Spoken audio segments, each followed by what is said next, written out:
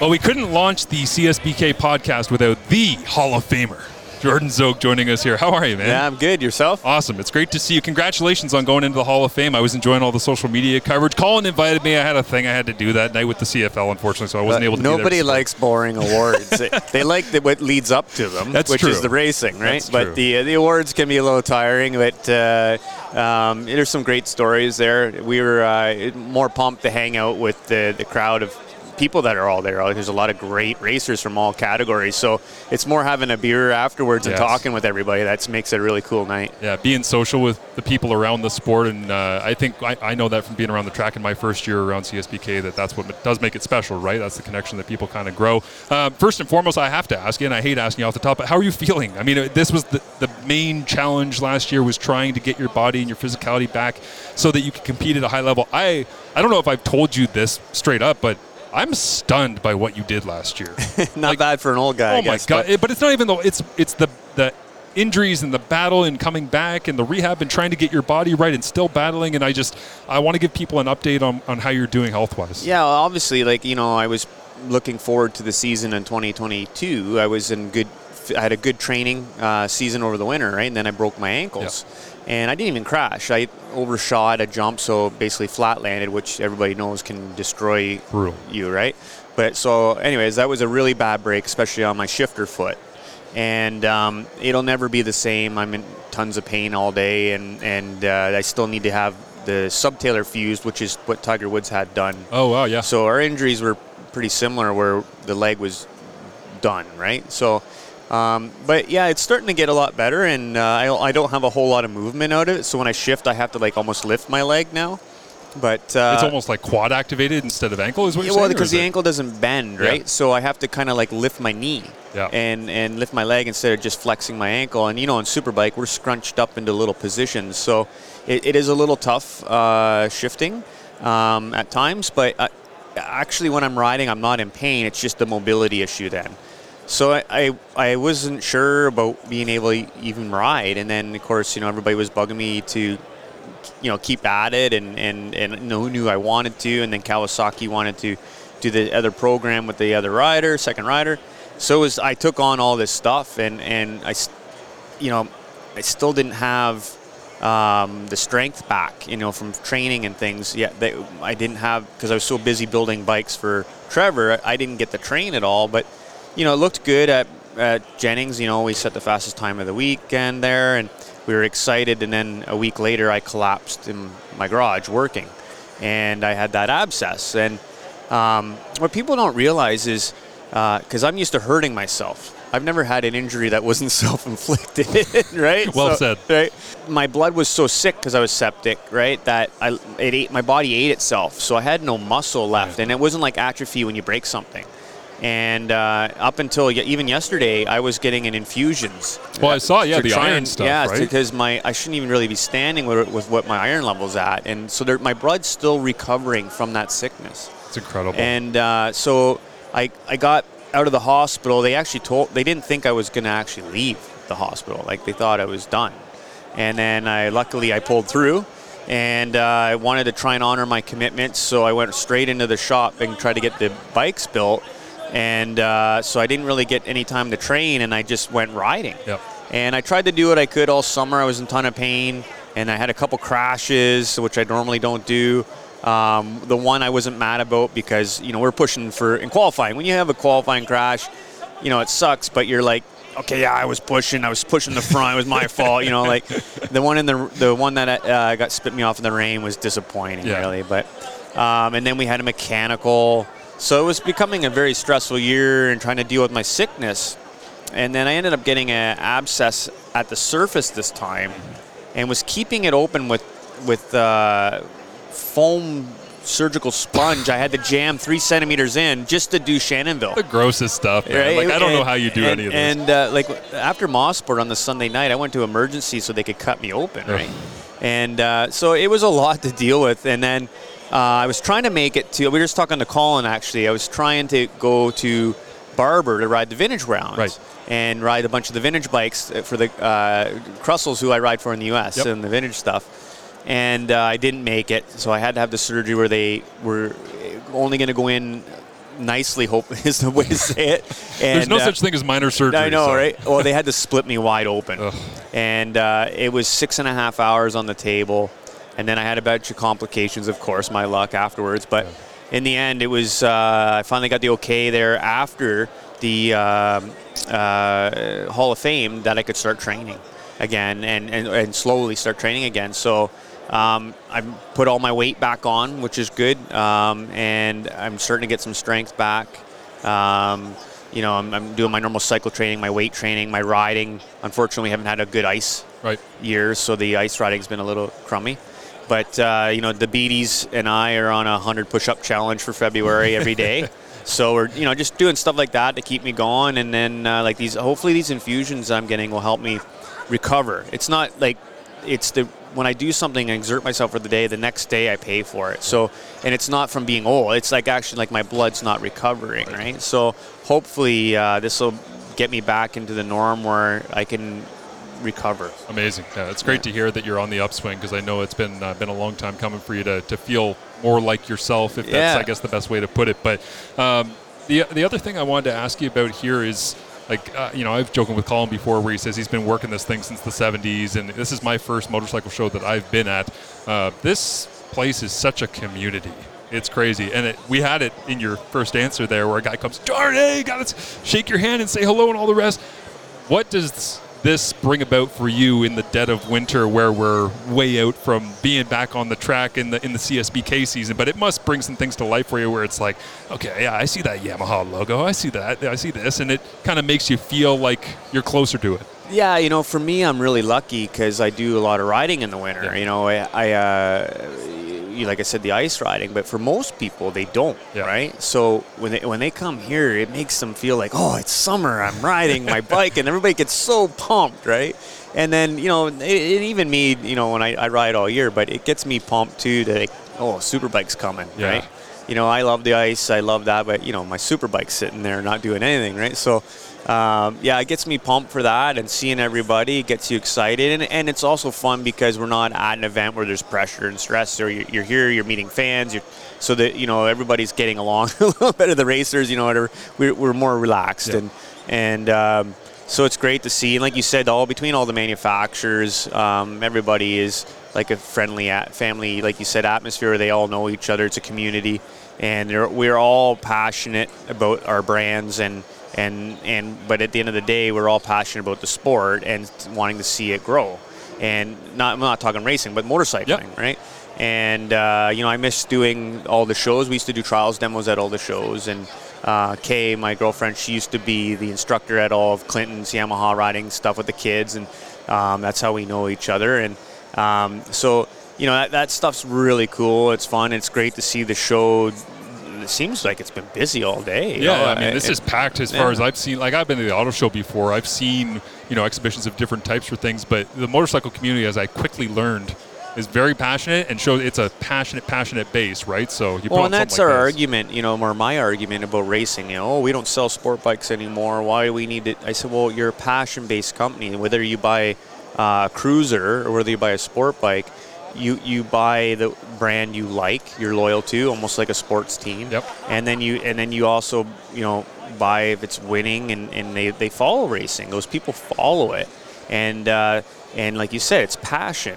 Some other countries, it's not as passionate, but it's more feasible, let's say, because they ride motorcycles all year. Yep. But definitely in Canada, it's a passion-driven industry because none of us need to have one, you know, in our country. You know, when you live in Europe, you know, you have to have a little scooter to get around downtown or something, right? But so everything here is passion, and so everybody who's here is essentially a happy person at the moment because there's motorcycles. This is their happy place. I agree. Yeah. Now I'm just imagining you on a Superbike just scooting from the next little town in France over to the... well, I will say their roads are much better than ours, right? Yes, so it is interesting listening to some of the MotoGP podcasts where the guys that do it say, oh yeah, I took a little KTM and yeah, we actually rode it all the way down to Portimao and all the rest, and they're like, yeah, it was like a 2-day ride and all that. I'm like, man, that is living right there. The mountains are so good, and the roads are so good. Like here, we don't pave roads in our mountains. It's just, you know, so there you can ride it, twisty road for 3 days and never hit one straightaway. Crazy.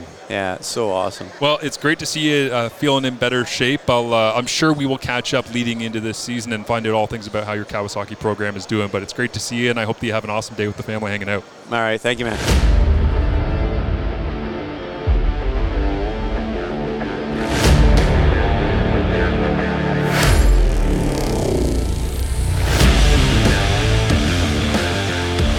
All right, we are here now with Nick Simone of Pace Law. I know that you are working hand in hand with all things Fallen Riders. Very excited about the partnership. They're going to be able to bring basically anybody and everybody who's interested in anything to do with two wheels out to the track to join the CSBK family coming up this year. Had a chance to be able to speak with Coulter earlier on about kind of the event side of things.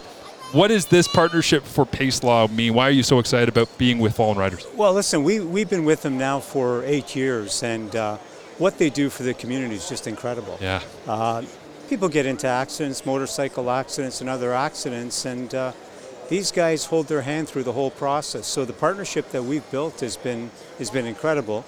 Ray is just an absolute gentleman when it comes to making sure that the accident person is well taken care of. So Pace Law is very happy to partner with them, sponsor them, and we're happy to be here at the show too. The realities of anybody who loves motorcycle racing, but also street riding, whether it be a cruiser or otherwise, is that accidents do happen, right? And that's where Fallen Riders and specifically the legal side of things comes in, because you do want people to get the best care possible. And you know what, Al Pace, who is here today as well, he started this firm in 1981.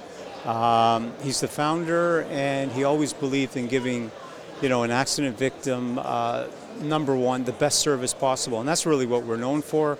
We're about 180 people. Personal injury is one of the many divisions. We do corporate commercial, we do immigration, we do family law, we do wills and estates. So we're a full service firm. But he always felt that with personal injury, people need to be, it's traumatic, right? Right. It changes their lives, not only their lives, but their families' lives. And you want to give them just that assistance and making sure that they're taken care of. So partnering up with Fallen Riders, they have the same philosophy. And Fallen Riders obviously wanted to be partnered with the Superbike Series because crazy things happen.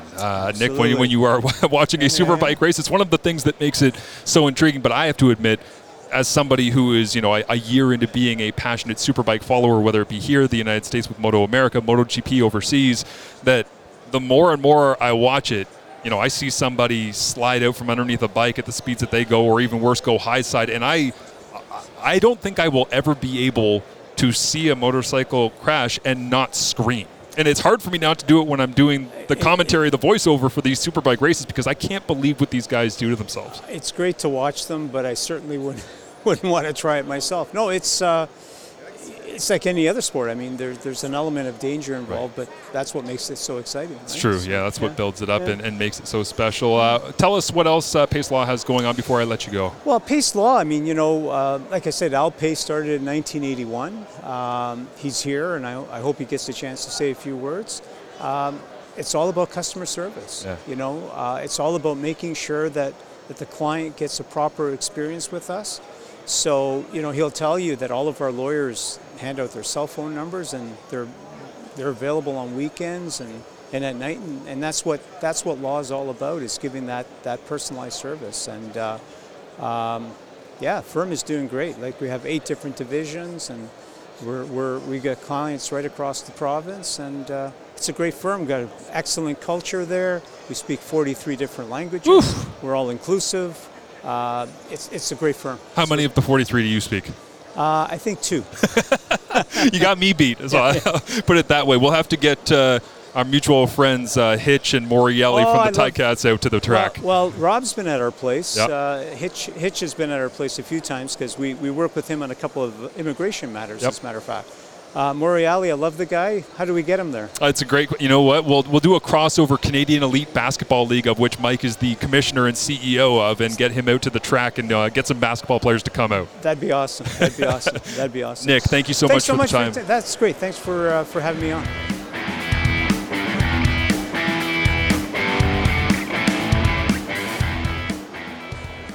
Welcome, everybody, back to the Toronto Motorcycle Show. I am joined now by the 2023 Sport Bike Champion, David MacKay. David, how are you? I'm excellent. Glad to be here. Yeah, it's awesome to have you here. I know I see a lot of very similar-looking shirts wandering around. I guess you have a large announcement to make moving forward into 2024. What are you planning for 2024? What do you got going on? Absolutely. We got some new threads on. We have an exciting partnership with Snow City again this year where we're going to be powered on a Honda. So we're moving to the CBR 1000 RRR Fireblade. Yeah, I'm looking forward to saying that on the broadcast. You got to make sure you fit all the R's in there. I really appreciate that. When I learned about this, and I went, so it's the Fireblade, yeah, and it's like, yeah, and then it's like, okay, so how many R's do I have to fit in here? I think they're okay if you just say Fireblade. I think that'll be that. It's excellent branding because that thing looks incredible. You must be so excited about this partnership with both Snow City Cycle and, of course, Honda. Yeah, I'm pumped to get on the bike. It's great to have a new challenge. I've ridden the 600 for many years now and kind of done all I wanted to do. Winning the championship last year was a huge milestone, and I'm just looking forward to a new challenge, getting on the new bike. Snow City has been an amazing partner last year, and this year they really stepped up and getting me on a Honda, and I'm just looking forward to it. What is it about this bike specifically that has you excited going into this season? It wasn't going to a Superbike wasn't necessarily something we had to do, but it was always an option, and if the right deal came about, right? And just looking at the options that we had and the Honda bike stepping up, and it was just something that excited us, and we looked at the bike and we said, this is a world-class machine, and we know that this program is going to be successful, and we're all in. I know from listening to different, whether it's podcasts, reading articles, all the rest from guys in MotoGP. You have Marc Marquez or otherwise that are switching brands and jumping from Honda to Ducati or here or there.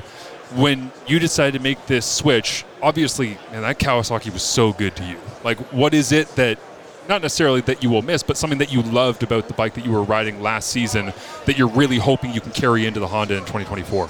Absolutely. There was a comfort level there, right? Yeah. I had ridden that Cowie for many years.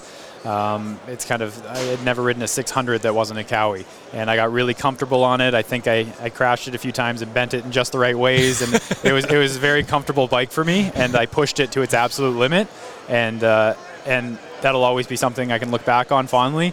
But after kind of pushing it to the peak of what I think it can do and what I can do, I was ready for a new challenge, and taking a new bike and building it from the ground up and getting it on the podium is something that I'm really looking forward to.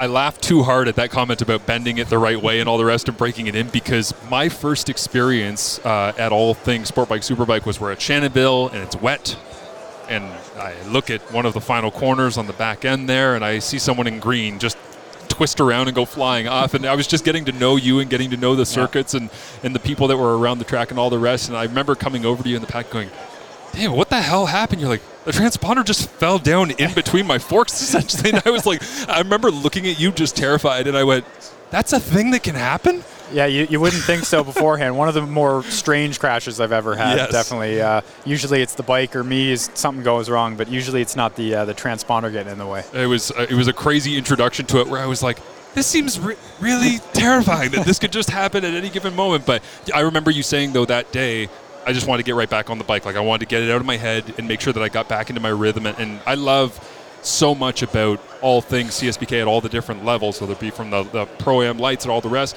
amateur superbike. But I love the psychology of the guys who decide to go best on best, which is what you are doing by going to the Pro Superbike feature class, but also that mentality of just wanting to hop back on the bike in round one in Shannonville last year. That's exactly what you have to accomplish what you did last season, right? Is you have to be resilient. I think, chatting with Ben at this same Toronto Motorcycle Show, he talks about that all the time, where it's like, it's not going to go easy the whole year. That's just not how these things play out.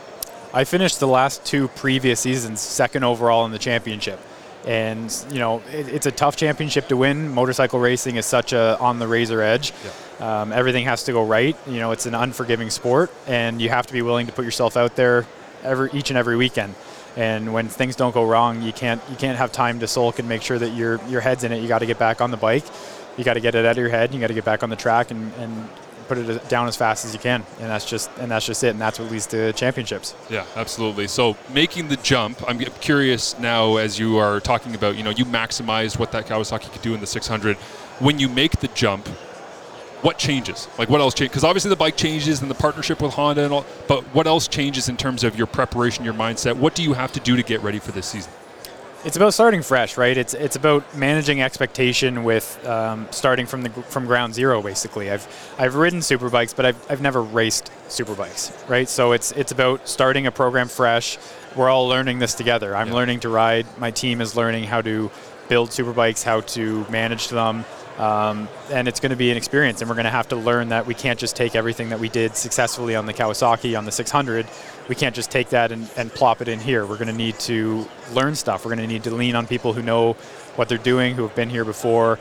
But that being said, we have a lot of experience. I've been racing for a long time, so there's a lot of transferable skills that I'm looking forward to. But it's about managing the expectation that this is a learning curve, and we're going to have to learn along the way. Hearing you say that reminds me a lot of my work covering the CFL, where the Montreal Alouettes win the Grey Cup in November of 2023, and I talked to Jason Moss, their head coach, and I say to him going into free agency here in 2024, oh, you're just going to run it back? You're going to bring back all the same guys? And he's like, no. And it seems counterintuitive to people who don't understand, but it's like Montreal knows if we bring back all the exact same people will figure us out. Like, there has to be an evolution, and it sounds like you're pretty comfortable with the idea of having to evolve. There's a lot of evolution going on for you, whether it be changing what you're on or the class that you're racing in, but it sounds like you're very, very at peace with the idea of, let go of whatever happened and let's just look forward. Absolutely. The last few years on the 600, I took huge strides, grew exponentially. My lap times came down. I started getting better and better results. It wasn't that many years ago that I was thinking my main goal is just get on the podium, just win a single race, and then all of a sudden that became, I think I have a shot at the championship. Like, let's go for it here. And seeing that progression is something that I'm not going to give up moving into Superbike, right? And I'm going to look at everything and I'm going to say, I need to keep growing, I need to keep learning on the Superbike, and I can't stay stagnant. I can't use the same things that I did on the 600. I'm going to have to learn new skills. I'm going to have to ride differently while taking everything that made me successful and adding to it. Amazing. It is so much fun to think about the grid going into this year too, right? Because you've got, and I'm hesitant to do this to you because you are the new guy, quote unquote, jumping up into there, but you are not, bowing at the altar of the Jordan Szokes, the several time champions, or Ben Young as the back-to-back, or Alex Dumas in his competition level. Trevor Dion looked great in the Ducati. But I do have visions of, like, whether it's round one, race one, or it's the final race of the season, or, whether it's out at Rad Torque in Edmonton, or if we're at, we actually get on track. That'd be great at Atlantic Motorsport Park out in Shubenacadie. The idea of seeing all of these different manufacturers, like the addition of Honda, I think, spices this grid up in a way that is unparalleled. Yeah, it's a great feeling to be able to be the guy that puts Honda back on the map here. Snow City really fought for this, and we have a team that's powered by Honda here, and I'm really excited to be the guy that they chose to represent them at this level, and I'm really looking forward to trying to get that red back in the mix, right? And the manufacturer battle is always fun, and I'm excited to try and see what I can do on this new bike. What's the best perk so far being a Honda guy? Oh, the new threads. I show up immediately and they just hand me a shirt and say, these are your new threads, and I love it. I was going to say, so this isn't a Trevor Dion Ducati situation where you gotta make the trip down to GP Bikes and go outfit the team. Yeah, that's right. Yeah, that's okay. right. Okay, good to know. The last one that I'll ask you before I get you out of here, David, is how did you celebrate? Like, how long did you celebrate? Because achieving a championship in any class in the Canadian Superbike Championship is worth celebrating.